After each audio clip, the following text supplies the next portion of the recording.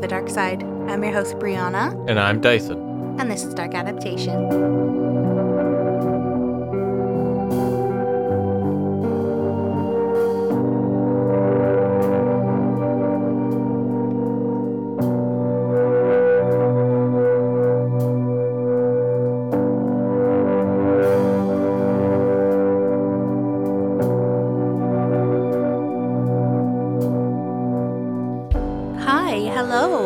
Thank you for joining us for part 5 in our Crimes of Dellen Millard series. Well, looky here, fellas. We got ourselves a part 5. Oh, part 5 of 7. This is fucked up, man. Yeah. It's a long ass series. Yeah, it's fucked up long for a fucked up couple of people. Oh, yeah.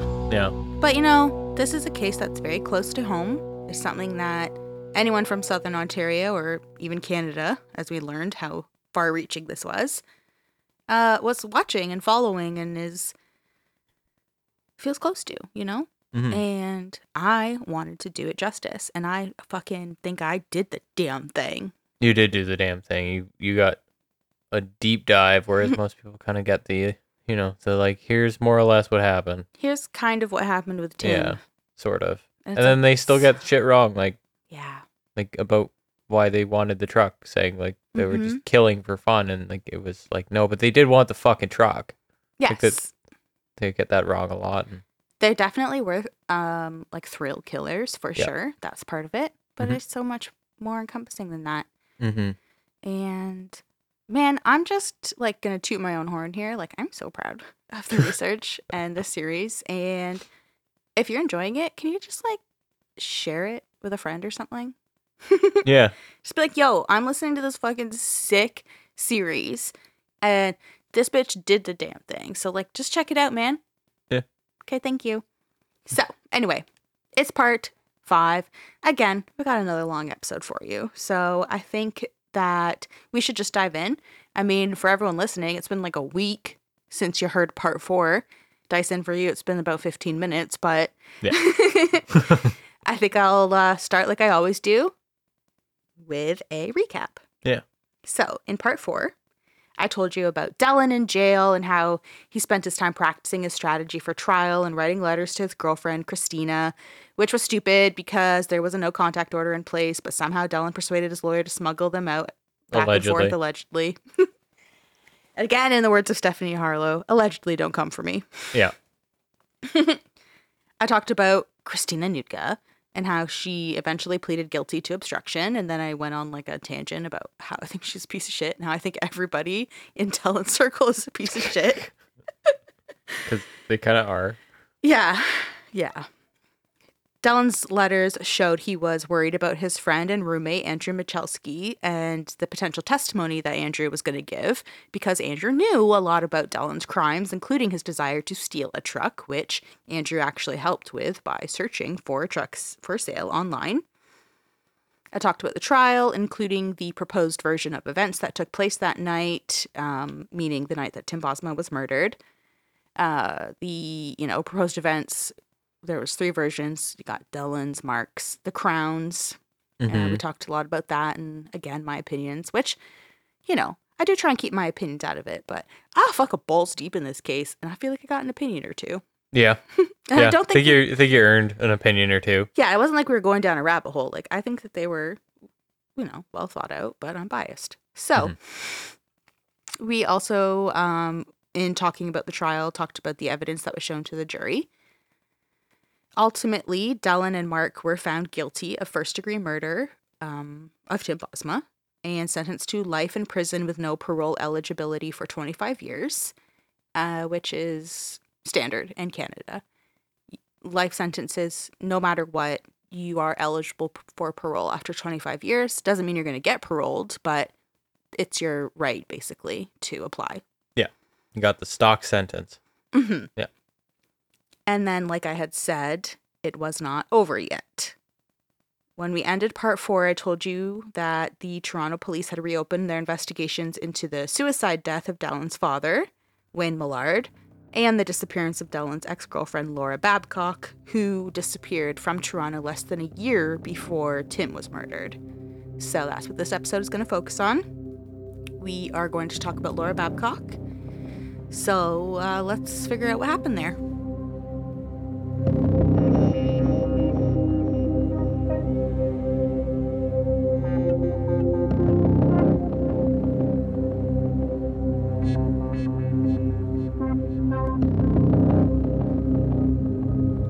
Laura Babcock was born on February 12, 1989, to her father Clayton and her mother Linda, and Laura has a brother named Brent. Laura was described as bubbly and fun-loving. Everyone said that she was just like this bright light, and she was just so fun and like spunky, and people really loved her. She had graduated from the University of Toronto and was an aspiring actress. But those dreams dissipated when she vanished in 2012 at the age of 23. Wow. Mm-hmm. That's fucking young. So young. She's a baby. Yep. So much to discover and learn. And so many chances to be an actress. Mm-hmm. Laura tragically met Dellen Millard at Toronto's Brunswick House pub in either late 2008 or early 2009 when she was 19 and he was 23. I'm not sure exactly. Mm-hmm. A couple of articles just said that. Either this or that. Mm-hmm. And then I was like, Toronto's Brunswick House pub? I've never heard of that. So I looked it up. Yeah.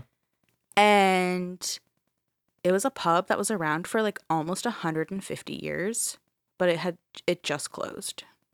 Oh. It was on the corner of Brunswick and fucking Bloor.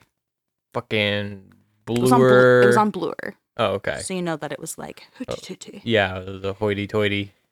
But yeah, almost 150 years. Yeah. And it just closed. I feel like this happens so much with so many places now. I think the pandemic had a lot to do with it, but then now that I'm thinking about it, actually, I think the article's from like 2016, so I'm not sure. It might have just been absolutely like true dog shit luck. Oh. Yeah. But yeah, isn't that fucking wild? A century and a half. Yep. But that's where these two met, unfortunately. So Laura and Dellen, they kind of dated for a while. Not very long, they ultimately became friends with benefits. Mm-hmm. In 2010, Laura met businessman Sean Lerner, and their relationship began.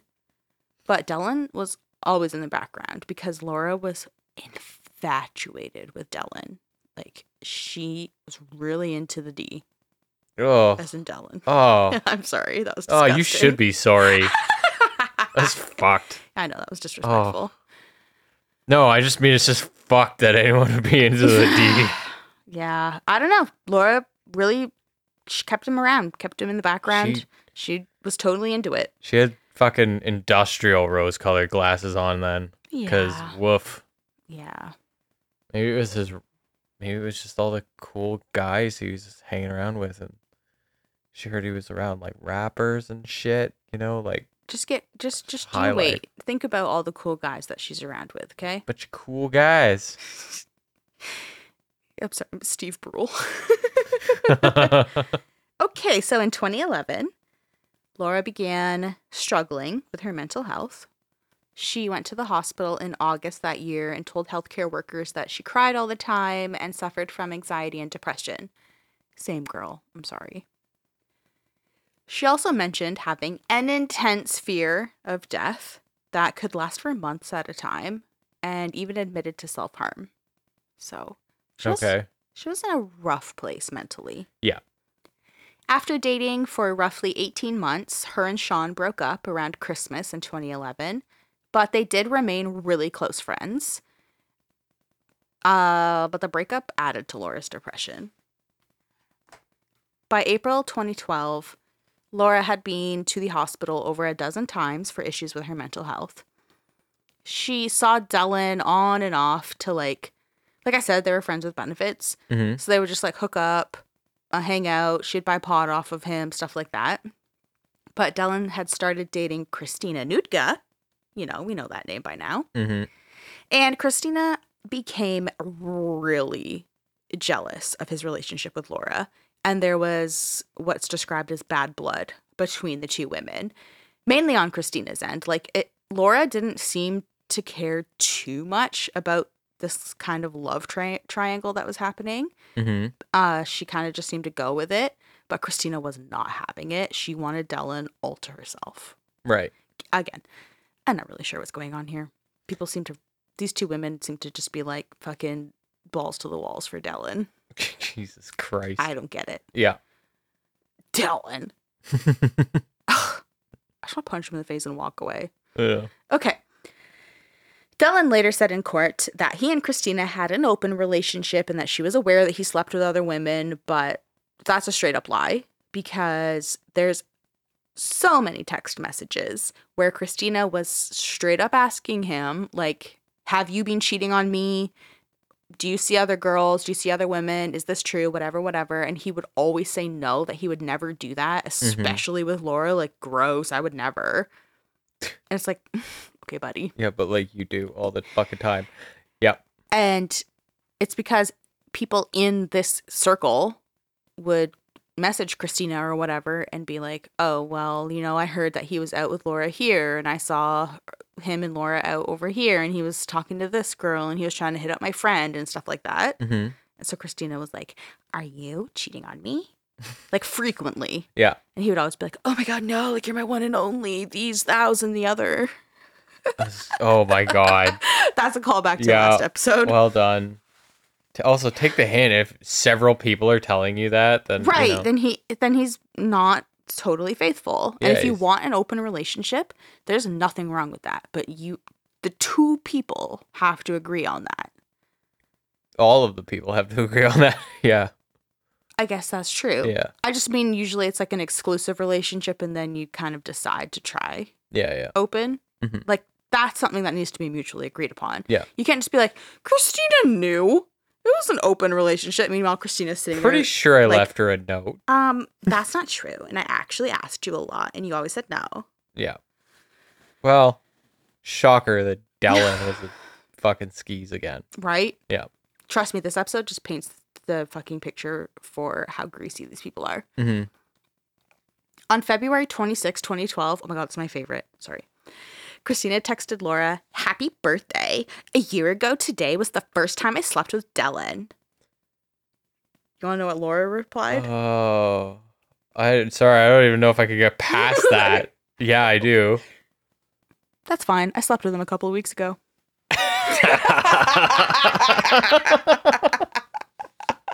When I read that, I was like, oh, bitch, burn. I mean, you fucking teed yourself up for that, though, right? Like, come on. Happy birthday. A year ago today was the first time I slept with Dellen. And, like, her, like, and Dellen, at this point, Christina and Dellen have been dating for a while. Yeah. And Laura's like, that's fine. I slept with him a couple of weeks ago. Yep. And also, it wasn't even her birthday.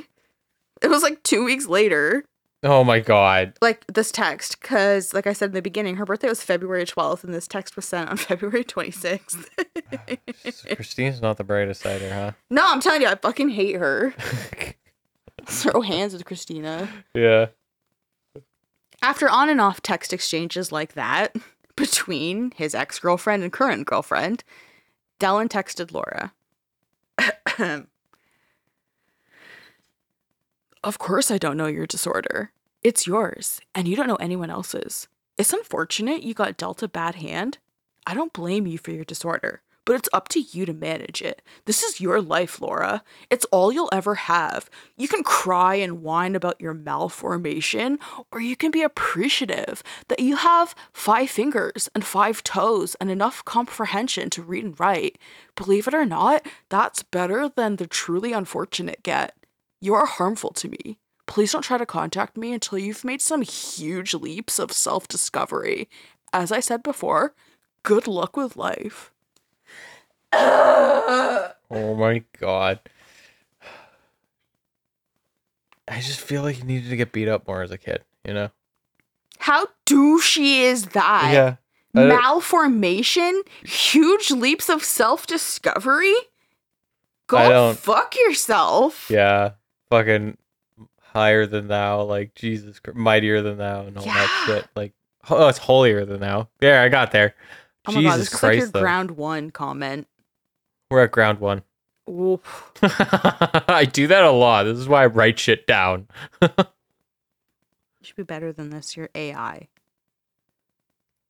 As a large language model, I'm not able to make distinctions between ground 1 and ground 0. Okay, C3PO. Laura ended up forwarding this text, this debacle of 5 fingers, 5 toes, whatever nonsense. Yeah. She ended up forwarding it to Andrew Michalski. You know, he's always making an appearance. Yep. You know who Andrew is. Andrew. Yes, I know Andrew. The roommate. Yep. Testimony. He's a callback from the last episode. All of them. Oh, yeah. He's in there. These guys are still around. So she sent forwarded this text to Andrew asking, am I that bad of a person? Because you would read this text message and just be like, huh? Yeah. Malformation? Boy, what? So Andrew replied, no, you're super nice and mean well, but you just need to think before you say something sometimes. Oh my god, fuck off, Andrew. Laura said, yeah, Dellen's def not a fan of me. He told Christina that he slept with me before. Ugh, these people cause me so much unwanted drama and bring me into it. Yeah. Okay, I'm not gonna, yeah. But I mean, like, she was in it. Like, you know. I know. She was in it. By April 17th, 2012, Christina was fucking sick and tired of Laura. And she was texting back and forth with Dellen about how Laura was a virus. She ruins everything. She started to nickname Laura Herpes, which is fucking rude. And saying... It's just fucking... If someone's like, oh, he just starts like calling some other girl herpes, I'm like, how fucking envious are you right now? Right. I'm jealous. Yeah. I'd see it more as a smirch towards her than the person she's calling herpes. I agree. Yeah. She was saying, like, oh, she's like herpes. Like, she's like a virus that, like, when you think she's gone, all of a sudden she appears. And, like, was saying, trying to, like, make Laura an analogy to herpes. And it was fucking stupid because Christina's fucking stupid. Mm-hmm. And she was like, she's herpes. She's ruining everything. She has to go. Dellen ended up saying that he was going to take care of Laura. Quote, first, I'm going to hurt her. Then I'll make her leave. I will remove her from our lives. It's because he's not very fucking smart. He's not a fucking... Just separate ways. He's just fucking... Complete fucking idiot. Thinks he needs to go on a mission again. Dellen, that sounds incriminating, Dellen. Yeah, Dellen. Did you put that in writing? You did, Dellen. Dellen. Dellen, you put it in writing, Dellen. That's how I know, Dellen. This is a text message that I'm reading, Dellen. Shortly after this conversation with Christina, Dellen asked Andrew to keep tabs on Laura, texting him on May 4th, 2012. If you could keep me updated on where Laura goes to, that'd be of use to me. He says shit in the dumbest ways that just gets him even... I mean, like, thank God, but, like... That's why I have to give him this. That'd be of use to me. That'd be of use to me. You could have just said, like... Yo, bro, keep tabs on Laura. Please and thank you. Yeah. I could really use that. That'd be of use to me. So when Dellen texted that, he was like in the States or some shit. I don't know. He was not in Canada. And for whatever reason, he was off in the States buying cars or some shit. Who the fuck cares? So he wasn't able to keep tabs on Laura himself. Mm-hmm. And Andrew did keep tabs on her. He agreed to. While he also repeatedly tried to have sex with her. Yeah, I saw that coming. Yeah. Yeah. So I'm like, oh, this episode really helps paint a full picture of these fucking dirtbags. Mm-hmm. So the whole time Dellen is like, yo, Laura, you know, my ex-girlfriend who I still bang sometimes, she's kind of annoying. And can you, like, keep tabs on her for me? And Andrew's like, yeah, no problem, bro. Like, I'm going to try and get with her myself.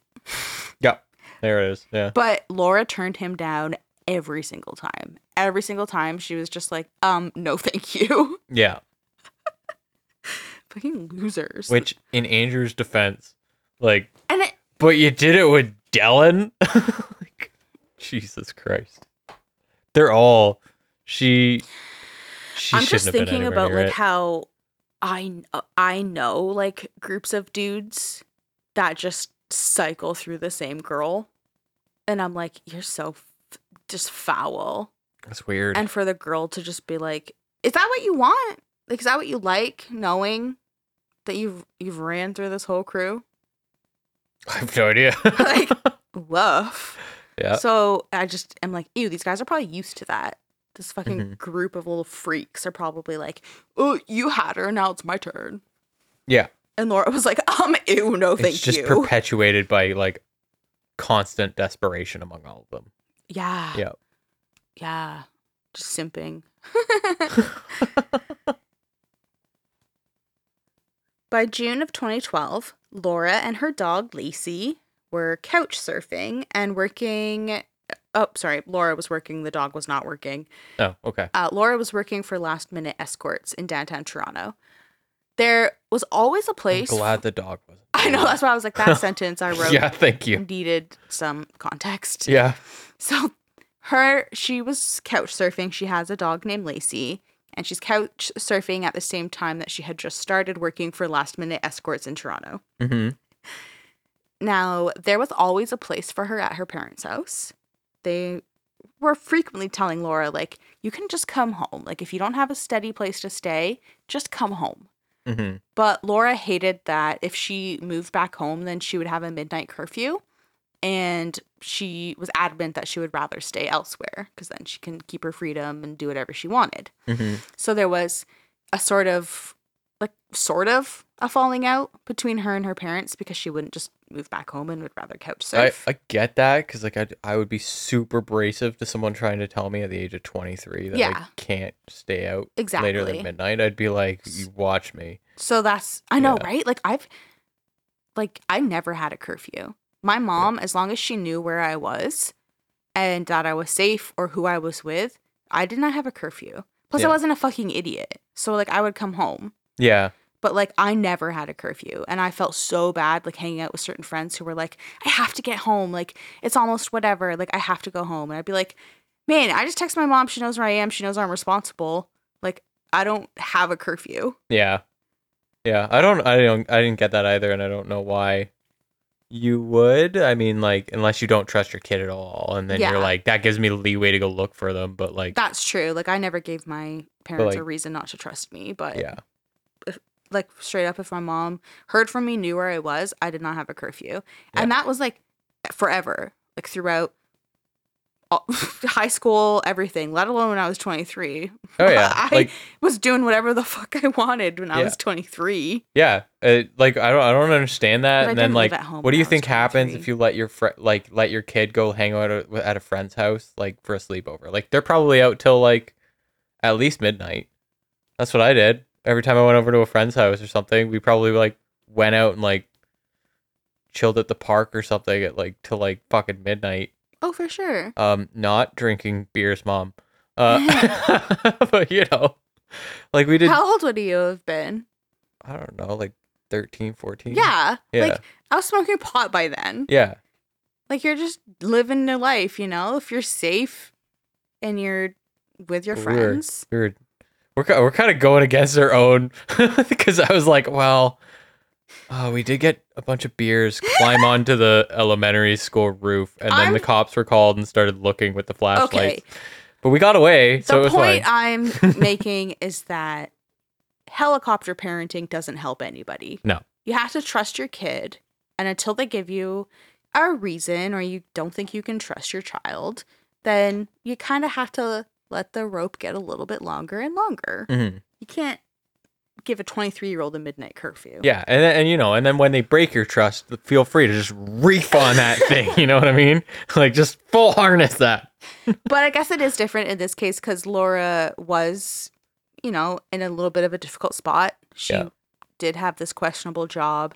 She had been, in the years leading up to this, going in and out of hospitals. So maybe her parents were like, this is to benefit you. Yeah. Who knows? Yeah. Who knows what the dynamic was like, but that was their rule, midnight curfew. And Laura was like, fuck that. So there was a slight falling out. Friends also said that at this point in Laura's life, she was using a lot of cocaine. So that might have contributed to her refusal to stay elsewhere than with her parents. Mm-hmm. Not really sure, but that's just what her friends say. Sean, her ex-boyfriend that she was still really close with, learned of Laura's couch surfing and the sort of bad way that she was in. Mm-hmm. So he actually put her up in a motel for a few nights and bought her or gave her an iPad so that she could search for apartments.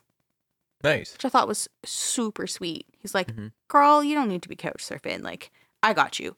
I'm going to put you up in this motel and just use your time wisely. Here's an iPad. Like, you can have it.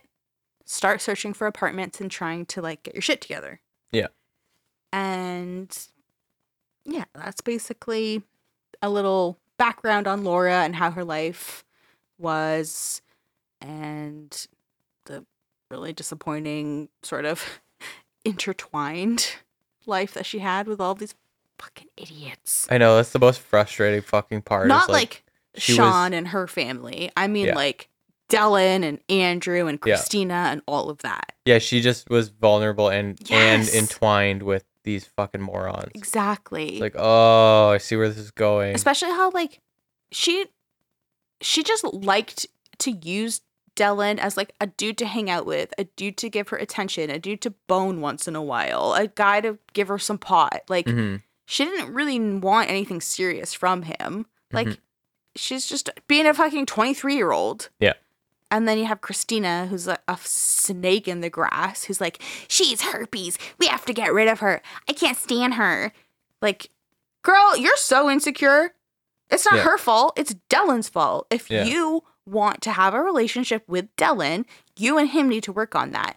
Laura has nothing to do with that. If Dellen is sneaking off on the side to see Laura, that's not Laura's fault. Dellen is the one to blame. Yeah. Like, then walk away. If you cannot handle the fact that your man won't be monogamous, walk away. It's not a relationship for you. Yeah. Meanwhile, she's just seething on it. Yeah. And like throughout these text messages that that I've read through, you can see that she's like supposed to be like in class or working on something else, but she's just fixated on Laura. Texting Dellen like, oh my God, I can't get over it. My friends are saying that you were with Laura, blah, blah, blah.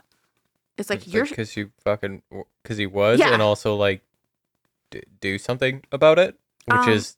Don't be with Dellen. Yeah. How about that?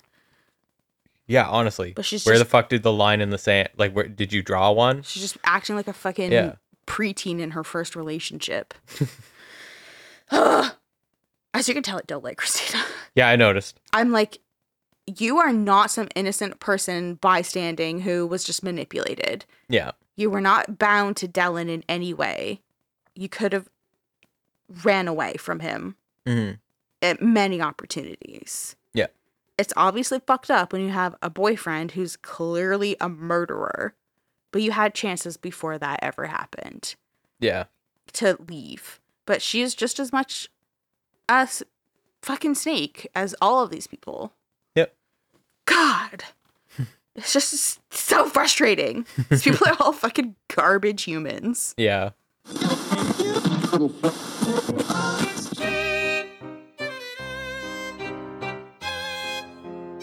Do you like horror movies? Do you like hanging out with your friends? Do you like having a laugh? Do you like podcasts? Well, you should check out our podcast, Spoils of Horror. We're not a review show. We're a horror movie hangout where we talk about movies that are lost, forgotten, popular, and bizarre, all in the scary realm. You can listen to our podcast while you're doing just about anything. You could be washing your dishes. You could be washing your cat. You could be washing your genitals. All forms of genitals accepted. We are a fully inclusive genitalia show. Yes, we are the #1 ideal podcast for washing your genitals. Our genital Yelp reviews are unsurpassed. 5.5 stars. You don't want to know where that half came from. Now that you know that, check us out on all major platforms. You can search for Spoils of Horror on all social media sites. Come and hang out with us. We'd love to see you. And your genitals. Bye.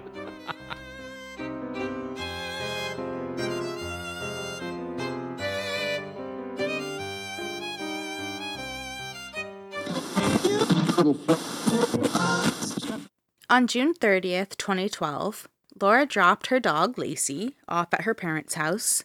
And the next day, so July 1st, she met up with her friend Stefan Blasiak.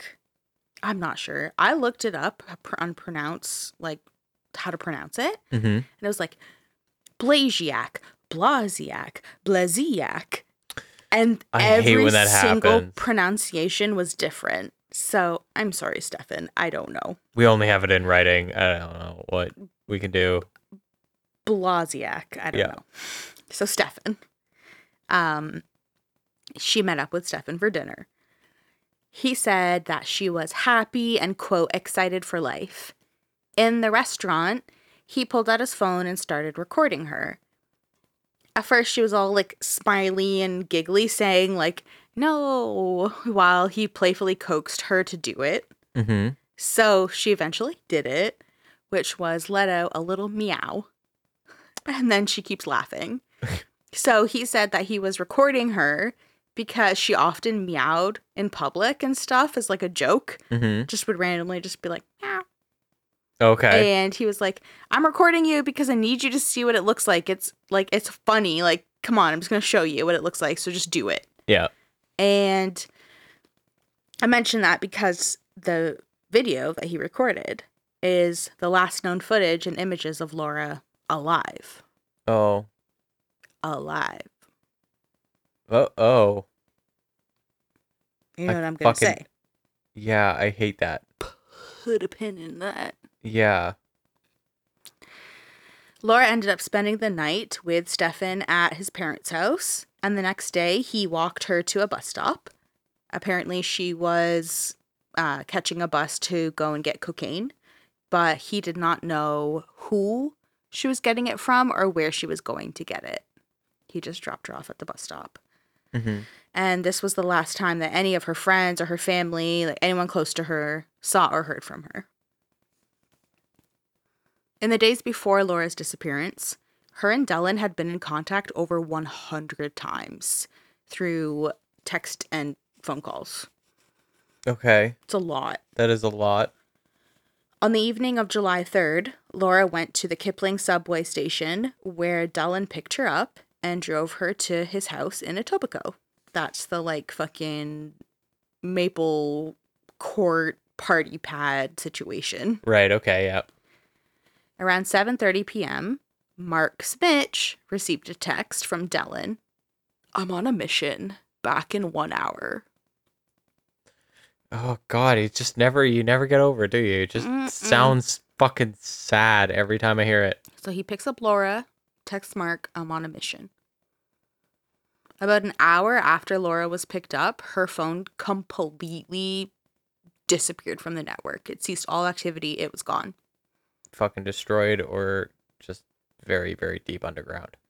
Or underwater. Or underwater, yeah.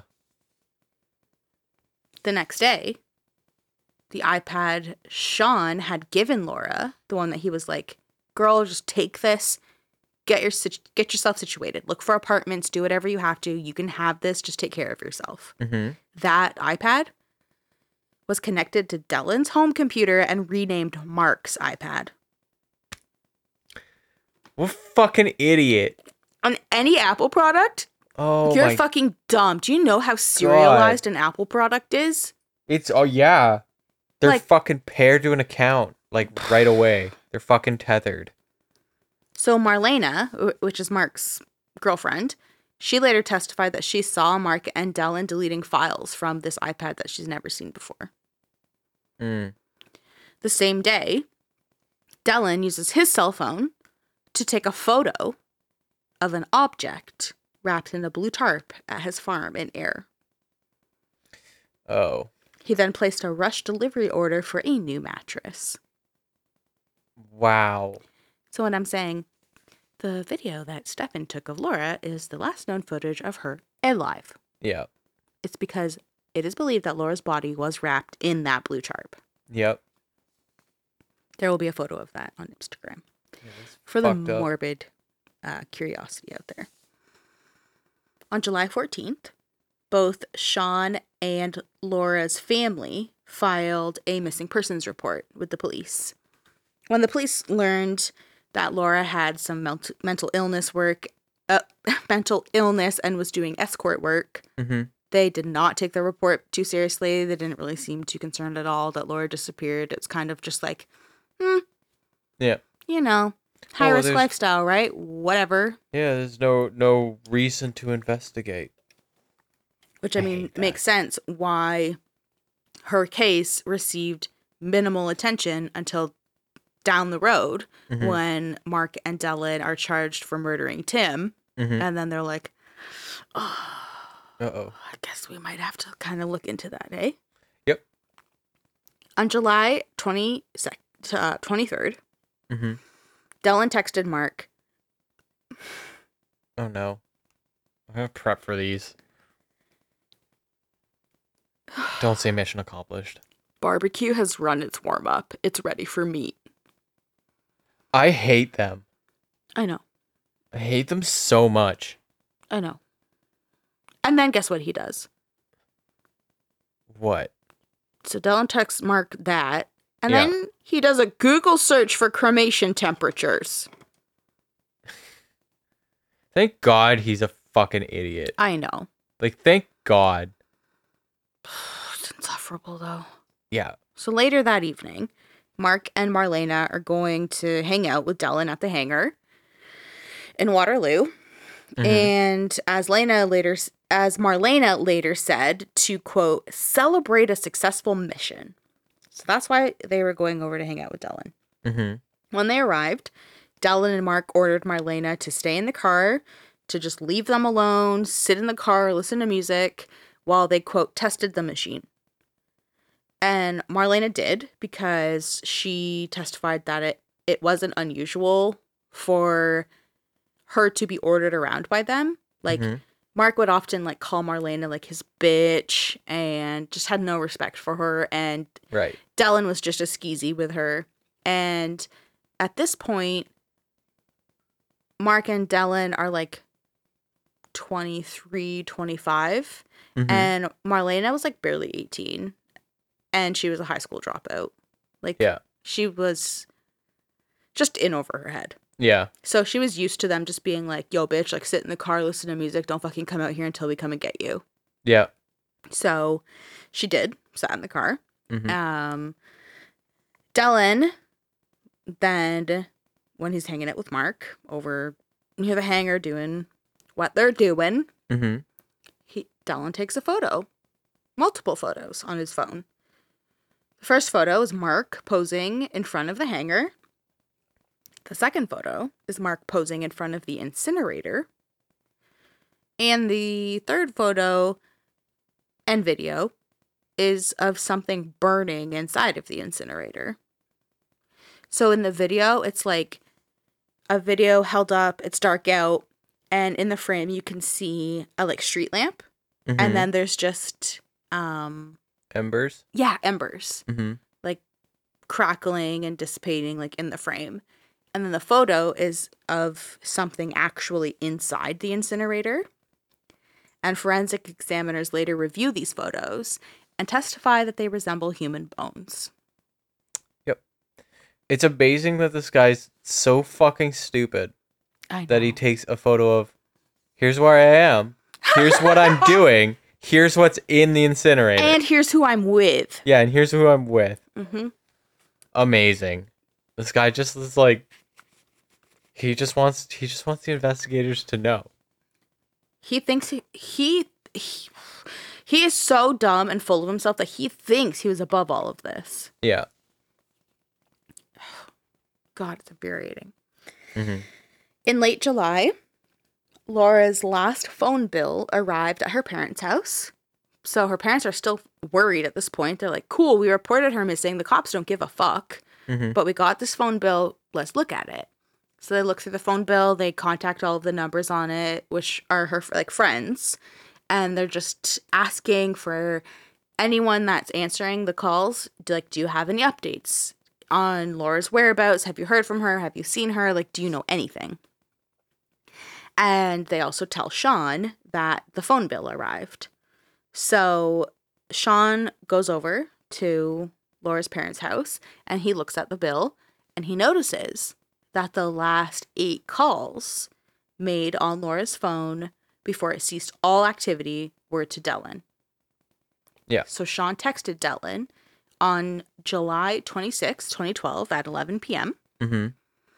I have a little text exchange here, so do you want to help me read it? Sure. Do you want to be Sean or Dellen? I don't think I could pull off the Dellen Okay, voice. you can be Sean. Okay. So you start. I'll turn my laptop around and move a bit. Okay, so that's Sean. Hi, Dellen. This is Laura's friend, Sean. I'm not sure if you heard, but Laura's been missing for the past 3 weeks. I was wondering if you've been in touch with her at all. Heard about that. Don't know where she is. Oh my God. Sorry, he didn't say that. Thanks. I'm looking at her phone bill. I see she spoke to you a lot around the end of June. The last 8 calls she made before disappearing were all to you. Did she mention anything about where she might be going or with whom? For what it's worth, I'm not looking to get anyone in trouble, just really concerned for her safety. And then there's another text saying, not trying to point a finger, just wondering if she might have mentioned something in passing that could help us find her. If you don't know anything, that's fine, but kindly reply to confirm receipt. Message received. Doesn't sum up in a text message. Shall we grab a coffee later today or tomorrow? Yes, anytime after 3 this afternoon. How about 410, Starbucks, in Chapters, across from Square One, north side of Rathburn. Okay, see you then. Thank you, Dyson. That was hard for me. Jesus Christ. As soon as I would have gotten the message received, I'd been like, over and out, fuckwad. What the fuck is that? Hi, I'm really concerned. As you know, I've literally dated Laura. We're still good friends. She's been in a bad way. Have you seen her? Heard about that. Don't know where she is. Yeah, I'd be like, this guy did it. Fuck you. I'd be like, this guy fucking did something. Right. And the way he he's so dismissive. Well, the funny thing is, if I read that, you see how short all his messages were, and it tried to pass it off as dismissiveness, but he's trying not to incriminate himself. And that's why and he's it's saying, so clear. I can't sum it up in a text message. How about we meet for coffee? Because then we can just talk in person, and I don't have to put shit in writing. I would immediately go to the cops and be like, hey, this is going down. I'm about to go meet with him. I'm a little concerned for my safety, but I'm down for a wiretap if you are. They would not ever do that though, because they have nothing that shows Dellen knows anything. Yeah. And they're not even taking her disappearance seriously at this point. Yeah. This is just Sean going rogue on behalf of her family, basically. Yeah. To be like, something's wrong. Mm-hmm. And he's just trying his best to figure out what happened to Laura. Yeah. And honestly, Sean is the hero in this story. Yeah. He went out of his way to figure out what the fuck's going on. And he was right. Turns out he was right on the trail. Oh, yeah. Yeah. So on July 27th, which is the day after the text messages, mm-hmm. when Sean and Dellen meet up at that Starbucks for coffee, Dellen told Sean that Laura was a cocaine addict and was hounding him for drugs. And he was refusing, saying, I'm not going to give you any drugs. You're crazy. Leave me alone. And then he told Sean that he should have, quote, no reasonable expectation of finding her. That's fucking weird. Yeah. And he basically backed up what this means by saying she's a junkie. She probably got mixed up with all of the wrong people. She's in the wrong crowd. She was just looking for cocaine. You won't find her. Mm-hmm. I was you know what, Dellen? Fuck you. You know who the wrong crowd is? You. Yeah. That's who the wrong crowd is. Yeah. So go fuck yourself. Just a complete lack of empathy right off the bat, but not realizing how stupid it is to come across as having zero empathy for a missing person. Sean the whole time is just sitting there fuck you. Yeah. You're number one, a dirtbag. Number two, disrespecting someone that I care for and I'm trying to find. Yeah. And 3, you seem guilty. Yeah. You wouldn't text me this. You had to make me come and meet you at a fucking Starbucks in a bookstore to tell me that I have no reasonable expectation of finding her? Fuck you. Yeah. Unreal. Okay. All right. Here we go. Get ready for this. Okay. In August 2012, Mark invited some friends over to his mother's home in Oakville where he was living to smoke pot in the garage. Right on. You know what he did? Mark rapped some lyrics for the guys that police would find later written on Laura's old iPad, renamed Mark's iPad. Now, I could read you the note where this rap was written. Mm-hmm. Or I could just play it. We're going to play it. I'm going to play it. All right, we're going to play it. Here we go. Mark Smith rap 2.0.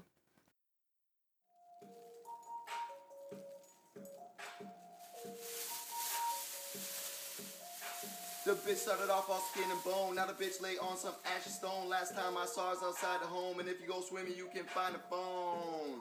Find a phone? What? Find a phone. If you go swimming, you can find a phone. Find a phone. Find a phone. You can find a phone. If you go swimming, you can find a phone. Bitch lay on some ashy stone.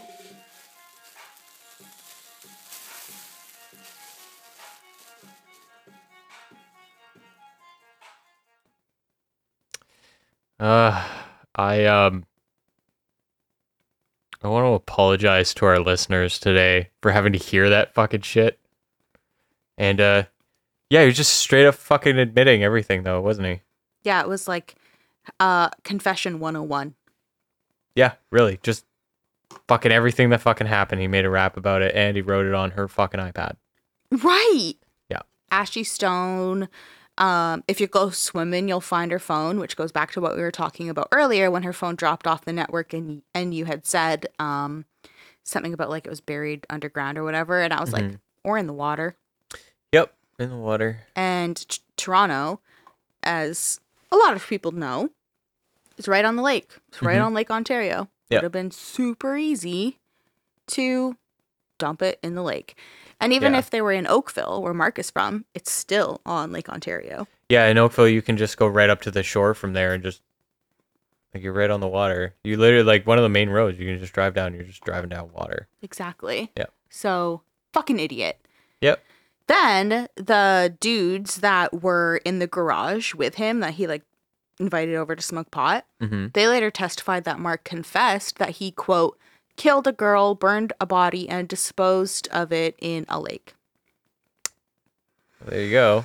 So, the note that Mark created to write this rap was made on July 24th, which is just one day after Laura's remains are believed to have been incinerated. So, has her iPad in his possession doing God knows what on it. Goes, meets up with Dellen, burns her body, and then writes this rap and shows it off to people. Yeah, and then tells people that he killed someone. So dumb. Fucking, cannot write someone more dumb. Yeah, fucking brilliant minds at work here. In May 2013, as we know, is when Dellen and Mark were charged with the murder of Tim Bosma, and that is when the police reopened their investigation into Laura's disappearance. During multiple police searches of Mark's bedroom in his mother's home in Oakville, they found a bunch of incriminating things.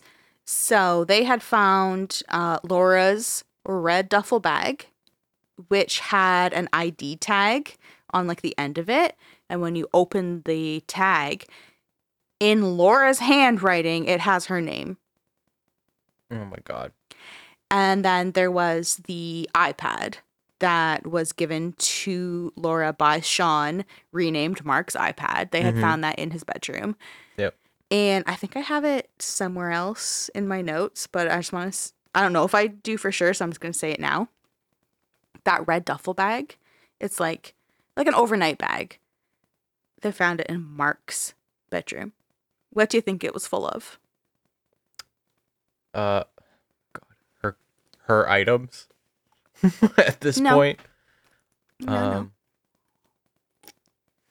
Cocaine.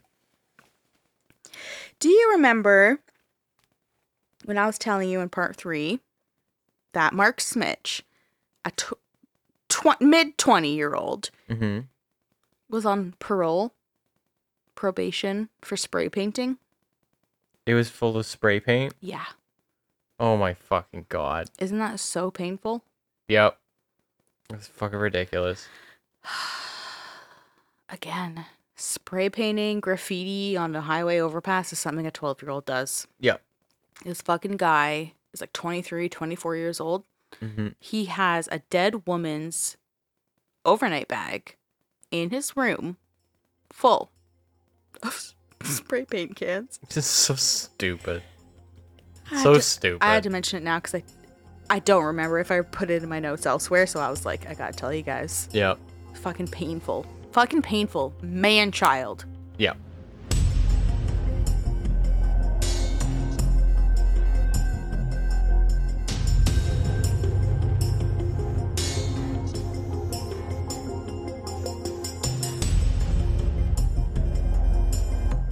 Dellen and Mark were both charged with the first-degree murder of Laura Babcock. They pleaded not guilty, and the trial began on October 23rd, 2017, hinging entirely on circumstantial evidence as to if Laura was dead and if Dellen and Mark were responsible. So, at this point, when the trial happens, her death had occurred 5 years prior at this point, and her remains have never been recovered. The jury were kept in the dark about a number of things to ensure that their verdict was not swayed. So, the jury was kept in the dark about 5 things. Okay. They were not informed that both men had been found guilty of the first-degree murder of Tim Bosma. Therefore, they weren't told his remains were disposed of in the exact same way that the Crown alleged Laura was disposed of. In the incinerator. Okay. The jury was not told about the pair's missions or the idea that they committed crimes for the thrill of it. And that kind of goes back to part 4 when they were appealing their convictions, saying the jury should not have been privy to this. Right, okay. So just to avoid anything like that, this jury wasn't privy to that information. Unnecessary, but they were going to do it anyway. Right. The jury did not hear about Christina Nudga's guilt in obstructing justice for Tim's murder. And in fact, Christina was not allowed to be called as a witness at all in Laura Babcock's trial. She was kept completely out of it. She was not allowed at Laura's trial at all. Okay. The jury was not informed about various filings from Dellen and Mark. So, for example, they had filed a severance. So, in court sort of lingo, that means that they were asking to be tried separately. Okay. They didn't want a joint trial the way that Tim Bosma's trial went. Right. And they had also filed for a judge alone application. So there would be no jury. They were claiming that it wouldn't be a fair trial because there was too much notoriety and publicity and all of that. So they had filed for a judge only. Okay, I could see that one. Mm-hmm. That one makes a little more sense to me. Yeah, so the jury they didn't know about that. Mm-hmm. Finally, the judge allowed Dellen and Mark to sit at a counsel's table instead of in the prisoner box for a couple of reasons. The main reason is that court staff set up black curtains on the outside of the tables so that they could shield the jury from seeing their leg shackles. Because remember, at this point, they're already serving a life sentence. Mm-hmm. They are serving a life sentence for murdering Tim. So they didn't want the jury to be swayed by showing that they were detained in any way. Right, okay. But then the other reason is that in this trial, Dellen was representing himself. He didn't have money for a lawyer. Mm-hmm. Mark had a lawyer, but he was representing himself, so he kind of had to sit at the counsel's table. Okay. But they didn't want to sway the jury, so they allowed this like black curtain to be up to hide the fact that they were detained. Okay. At trial, the Crown's theory was that Laura was murdered to get rid of her interferences with Dellen's new relationship and put an end to this love triangle. Mm-hmm. The Crown said Laura was murdered, wrapped in a blue tarp, and hidden on the farm until the incinerator was operational. Then, on June 23rd, Dellen and Mark met up at the hangar and burned her body. Checks out, honestly. Yep. Like I said, Mark had a lawyer, but Dellen defended himself because he did not have any money for a lawyer. And the fucked up thing means that him defending himself, he was allowed to cross-examine witnesses. Oh. Including those close to Laura, like Sean and even her own parents. Yeah, that's fucked. That Isn't actually it? Shouldn't happen. It is messed up.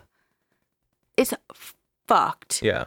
And he knew exactly what he was doing. And there's like articles of how it went down when he was like cross-examining Laura's father, being like, oh, are you nervous? And like just being a fucking prick about it. Yeah. And he was actually repeatedly admonished by the judge. Yeah. The judge was giving him like repetitive warnings for pointless questioning and asking the same question over and over again. Mm-hmm. And that judge, basically, his patience was wearing thin with Dellen because he was being a fucking idiot prick. Yeah. But I just thought that was so fucked up that he's allowed I to don't know why they even cross-examine let that shit happen. the parents of the person he's accused of murdering. Yeah, I don't understand shit like that. Like, that shit shouldn't be allowed, period. And even if there's like, oh, well, it's like even if someone was like, okay, well, there's like reason why, I'd be like, okay, well, then the judge should at best give one warning, and like they should default to thin fucking patience. Right? And even like for example, Laura's parents, they were pleading with the judge, like, I don't want to be cross-examined by this guy. Like, come on. Mm-hmm. I don't want this. Yeah. And it's like, basically, Dellen's right. Yeah. See, like, that's what I mean. Like, I knew that they were going to be like, well, it's his right to do it. And it's like, okay, but like, he's really? representing himself. Like, you better fucking have my back up there to at least make sure that he doesn't pull any bullshit. So it does seem like that sort of fucked up loophole. Canadian justice system has so many loopholes. But at least it does seem like the judge was like, I recognize that this is fucked up, and I will easily admonish him for being a stupid idiot. Mm-hmm. Yeah. The trial lasted nearly 8 weeks, with jurors beginning deliberations on December 12th, 2017. On December 16, the jury found Dellen and Mark guilty of the murder of Laura Babcock, even though her remains have never been recovered. After the guilty verdict was read, Dellen swiveled in his chair and stared at Linda, which is Laura's mother, and shook his head like, no, this can't be. I would never. And Linda just stared right back and smiled. Yeah. I would just give him the quick bird. When Right? the judge wasn't looking, I'd just be like, go fuck yourself. Go fuck yourself, you stupid fucking idiot. Nice hair. Nice haircut. Yeah. And I would hope that, I don't know, because they still got the court cartoonist or whatever. I hope he got that. I hope he got that. I'd be like, check this out. You ready? Not that I saw. Man. It's a shame. Sometimes those courtroom sketches are beautiful, and other times you're like, oh yeah. What the fuck you do to her? My favorite's I mean, like, how often do you hear about the court cartoonist ever, right? But what was that? Epstein's wife or girlfriend or whatever. Oh, Dellen. Yeah, she would like. They did like a news interview with the guy who like did the cartoon thing, just to capture the moment. And Ghislaine Maxwell. Ghislaine Maxwell, yeah. Yeah, okay. And she was apparently like trying to mean mug everyone, like giving like super dirty looks and like writing like and like angrily writing and like looking at people and glaring. So the cartoonist made sure that was exactly what he captured, was her giving like mean, angry, like made her look evil as shit. Ew. Yeah, but apparently she just, you know, like your lawyers are usually like, you want to be presentable, you want to seem friendly and nice, like you've got neck tattoos and stuff covered up. Completely neutral. Yeah, or very neutral. Do not let your presence have a negative effect. And no, yeah, she was having none of that. She came in and fucking glaring at everyone, just looking super evil. So of course the cartoonist was like, yeah, she was like fucking like scowling at people. Yeah. So anyway. Gross. You know, I actually don't know anything about Ghislaine Maxwell. I don't know, like, in the grand scheme of things, I don't even know very much about Epstein. I just know that he had like some sort of like trafficking bullshit with kids, and it was he had like a legit island and was affiliated with literally anybody. Yeah, yeah. But I mean, I just think the picture is probably so much bigger. So much. This is not like people. This is not me making a comment about something like in the disappearance of Walter Collins when I was like, you know, Dellen Millard something. Should I cover that one next? No, okay, no. I'm not saying that because I don't want to cover that one. It's a billion things, and it's just really fucked. And no, there's probably that case was so high profile. I'm sure there's a million podcasts that have dedicated their energy to that. I just don't need to dive into the whole like every aspect of it, even to his own suicide. It's like, oh god, like, oh sorry, I am not saying. Yeah, exactly. That's what I mean. Like, I have my opinions, but like, do I think like he just I don't know. No. Yeah, no, he not was really. Obviously murdered. Yeah, I don't fucking know what happened, man. Says the sketchy one who as knows shit. nothing about the case.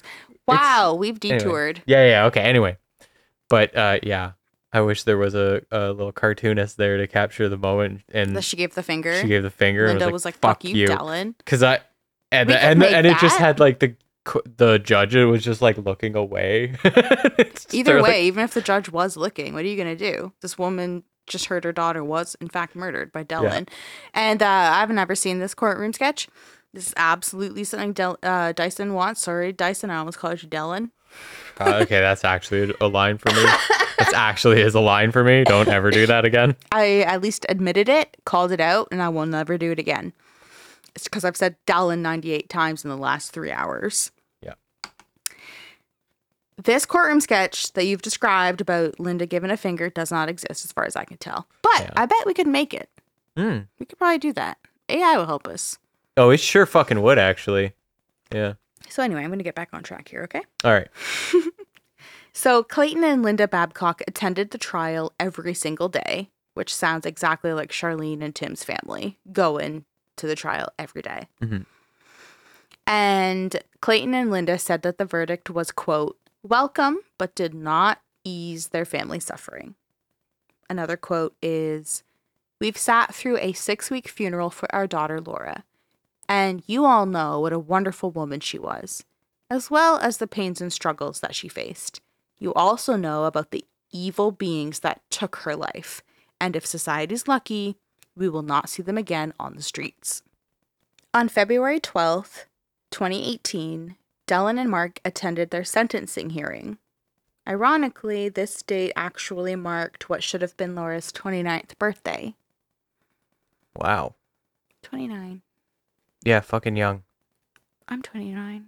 Yeah. I feel like a baby. Yeah. Now, first-degree murder comes with an automatic life sentence with parole eligibility after 25 years, as we know by now. But since they, as in Dellen and Mark, were already in prison with that exact same sentence for murdering Tim Bosma, the judge had to decide if they would serve their 2 life sentences concurrently or consecutively. Oh, right. Do you know the difference and what to tell the people?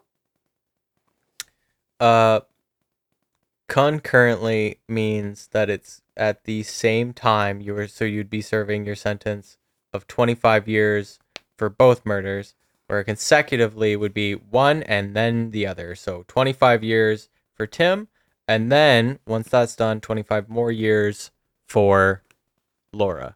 Exactly. Yeah. Good job. Thanks. That was beautiful. Yeah. So that's what the judge is up against.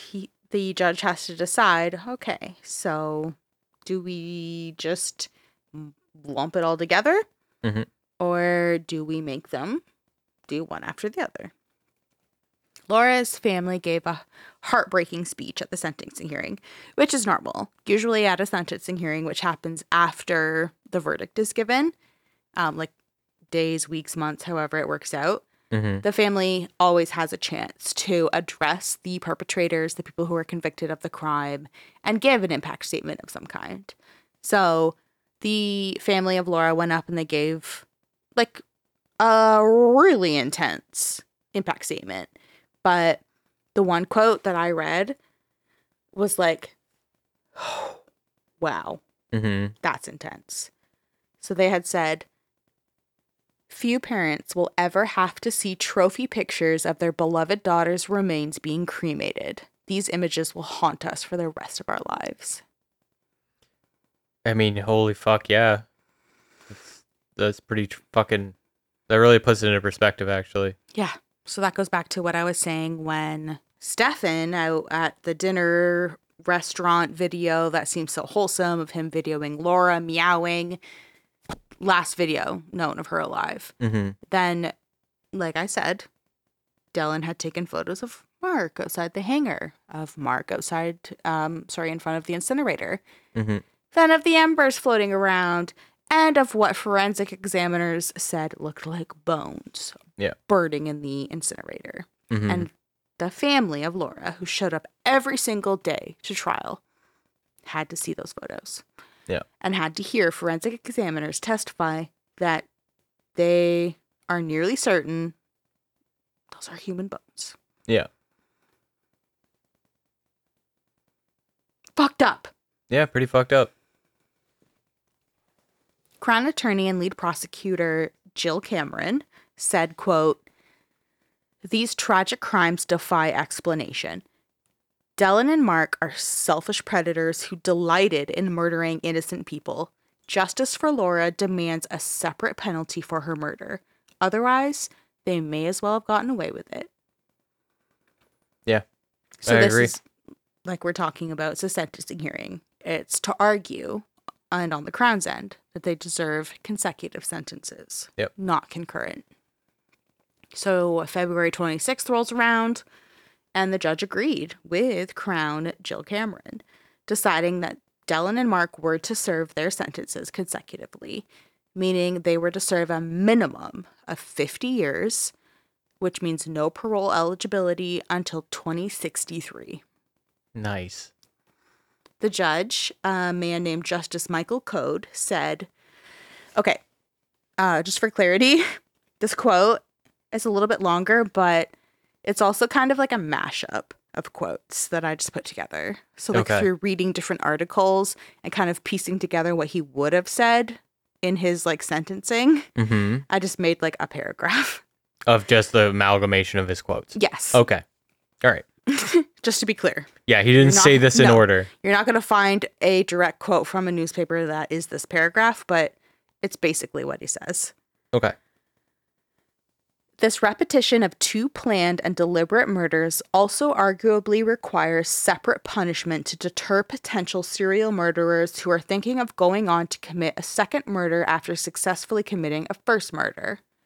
Millard unsuccessfully attempted to prove that there is a good side to his personality. In my view, Millard is skillful and clever in delivering pro-social behavior when it is to his advantage. The overwhelming weight of evidence from text messages to his criminal behavior is that he is profoundly amoral and dangerous. Mark Smitch is just as culpable. I am satisfied he was pleased and enthusiastic to be a part of the murder. Wow. So yes, that was a sort of amalgamation of quotes, but it gets the point across. Yeah, it gets us into the... piecing together articles for what Judge Code said and putting it, I just kind of put it in order that he would have said it. Yeah, it gives us his rationale and puts us in his headspace among all this kind of shit. He's basically saying... He's a fucking psychopath. Yeah, he's saying, Dellen, you're a fucking freak. You are so capable of manipulating the people around you, especially when they are sort of dumber than you. You are so likely to do this again, as you've proved, because you murdered Laura and then you murdered Tim. And Mark, you fucking piece of shit, you are more than culpable, and I'm so satisfied that you were pleased and enthusiastic to participate. Yeah. Like, there's no doubts. There's no lingering doubts in his statement. He's, for a fact, saying, fuck you both. I'm incredibly satisfied to hand down this sentence. If I was a judge, my statement would probably be like, Dellen, I knew I was going to give you consecutive sentences the moment you opened up a can of Purina in my courtroom and started eating it. And Mark, I decided you were going to get consecutive. The first bar of that fucking rap you made me play in my courtroom, I don't think I'll get the stink out no matter how many steam cleans I have to make in this fucking place. Ashy Stone. What? Ashy oh my Stone. God, he just repeats it over and over, and it's Isn't like, it gross? Oh my God. Yeah, the context of it is fucking disgusting. And it's like, you know what? Like, he wouldn't survive, like, anywhere near an actual, like, gangbanger in Toronto. Like, the moment someone finds out that he fucking did that, he'd have been shot. Anyway. Real gangbangers are not high profile like these two fucking idiots. No. Real gangbangers creep in the shadows and come up when you least expect it. And people like Mark and Dellen are their prime fucking targets. Mm-hmm. Because these people want the lifestyle, think they have the lifestyle, and are an embarrassment to people who are truly about that life. Yeah. Yeah. Have fun in fucking prison. Yeah. Fuck those two guys. So with that very impactful statement by Judge Code, the two were led out of the courtroom to return to prison. And guess what the cherry on top is? What? They were crying. Really? Mark and Dellen were like teary-eyed. They weren't like weeping, like loudly crying, but they were teary-eyed with tears coming down their face, and they were like so sad. Oh, it's beautiful. I know. Good. Mark immediately filed to appeal the conviction, and by immediately, I mean literally the next day. Yeah. And he stated 4 main points for the appeal. Quote, verdict was unreasonable, misapprehension of the evidence, errors of law, and consecutive sentence too harsh. So... I knew that was coming. No parole eligibility for 50 years is too harsh.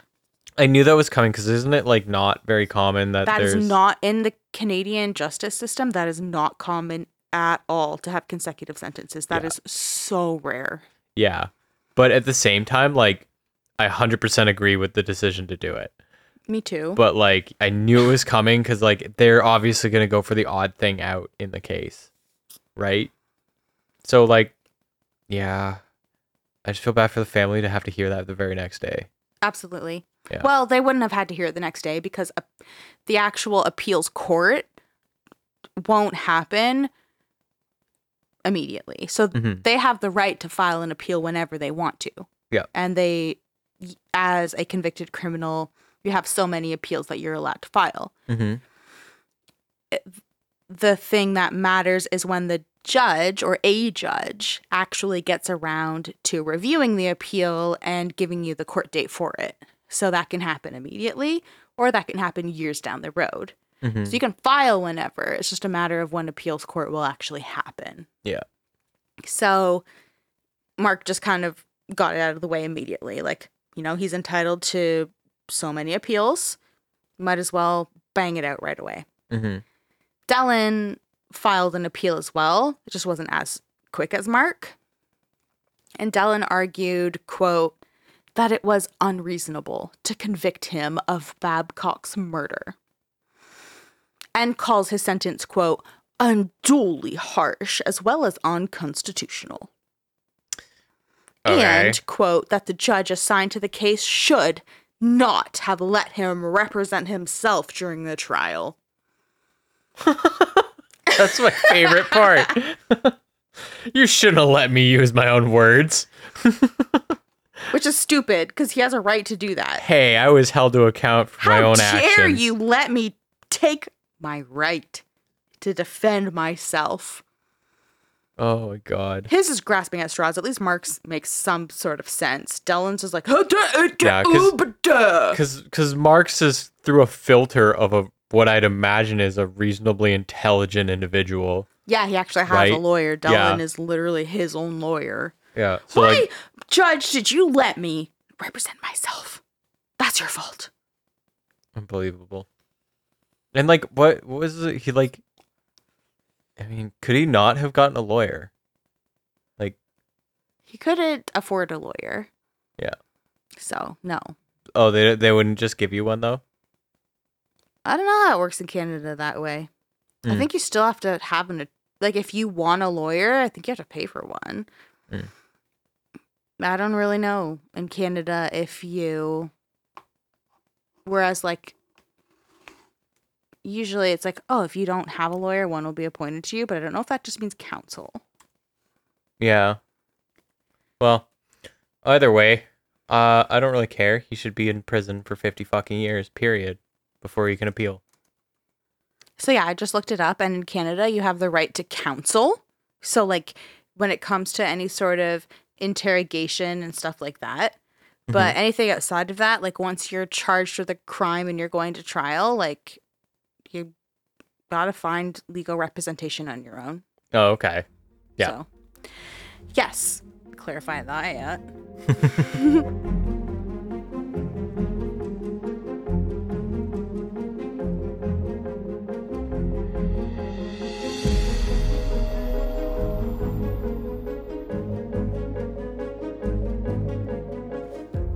Even with the trial concluded, the verdict in, and their daughter's murderers behind bars for at least 50 years, Clayton and Linda's battle was not over. Even though they spent nearly 8 weeks at the trial for their daughter's murder, they had the absolutely ridiculous task of jumping through hoops to prove to the Ontario's Office of the Chief Coroner that Laura was actually dead. What? Yes. Okay. So, in the eyes of Ontario's Superior Court of Justice, Laura was dead, with her murderers behind bars. But because her remains were never recovered, the coroner's office never issued a death certificate. Okay. Yes. So her family had still been receiving mail for Laura, like government mail, her voter's cards, stuff like that. And they had contacted these entities saying, my daughter is dead, and literally at the hands of 2 convicted murderers. So these entities are like, okay, then give us the death certificate. And they didn't have one because of this weird policy and communication gap between these institutions. So even though it stands to reason that if someone is convicted of murder, that alone should satisfy the requirements to issue a death certificate, stands to reason, but no, that's not the case. Oh my God. So, this family has gone through hell, 8 weeks of a trial to find out that their daughter is definitely dead and definitely murdered by these 2 monsters. They still have to go through this process. Yep. So, to have a person officially declared dead when no remains are available, Laura's family had to get a court declaration by going through the Declarations of Death Act, which means the family has to go to court to establish Laura's death through either, quote, circumstances of peril, and that just means that it includes situations where no remains are recovered. And typically, a circumstance of peril is used in, a boat, a shipwreck or a plane crash, that kind of stuff. Someone was, missing at sea, or there's a terrible accident. Yeah, okay. So that's typically what circumstances of peril are used for. So they have to go through the court with circumstances of peril, or they have to go through a lengthy investigative process once 7 years have passed since this person is last seen. I fucking hate our system. Me too. So much. It's disgusting. So while Linda Babcock was dealing with this whole ordeal of trying to prove to the Ontario coroner's office that her daughter is dead, even though it's been fucking justified that she's dead, there's 2 people behind bars for killing her. She's fighting this battle. And she said she, quote, wants to see a legislative directive that in situations where a murder has taken place, the coroner's office will accept a conviction as a judgment that a person is dead, body or not. That would close the loop as part of the trial process instead of forcing a grieving family to prove a loved one's death after the fact. That's just such a no-brainer. What the fuck is an investigation 7 years down the road gonna conclude other than what the fucking trial did 7 years earlier? I know. Unless you got fucking Sherlock Holmes on the fucking case. Isn't it painful? And like, yeah. It's painful. It's brutal. And her family was suffering. Yeah, that's fucking sick. That's just absolutely fucking negligent on the government's part, and that's something that like one fucking person should be like, absolutely fucking not. Our government needs to change it now, and it's over. Like, no debate, just... Well, that is a good point to make. Yeah. So a spokesperson for the Ministry of the Attorney General told CBC News in an email that the ministry is, quote, looking at ways of facilitating the issuance of a declaration of death in such cases upon conviction. No one wants grieving families of murder victims to have to prolong the difficult and public court process they experience. So someone was probably just screaming internally in the government going, this is fucked. You all know it's fucked. We have to change it. And how many times have you seen that, though, where people are like, yeah, shut up, and they keep moving? Yeah. In this case, that didn't happen. It actually appears like the Ministry of Attorney General's office took this very seriously. And they did follow through on correcting this. Yep. And on December 9th, 2019, Ontario amended part of the Vital Statistics Act to make it easier to register someone as dead when no remains are found. Well, fucking good. Okay. And Laura's death certificate was personally delivered to her parents by Ontario Premier 2019. Was that Doug Ford? It was Doug Ford. That was old Dougie? Old Dougie went personally to the Babcock's house, and he delivered Laura's death certificate. I love that for them. Me too. A lot. Don't really love Doug Ford, but... No, but I mean, the head of the province. Yeah. Personally our coming premier, down and delivering you that. Because after it's like... Ontario has amended their Vital Statistics Act, so families like Laura's no longer have to go through this fucking dumbass process. A court, the Ontario Superior Court of Justice, found Dellen and Mark responsible. Yeah. No other family will have to go through that. Beautiful.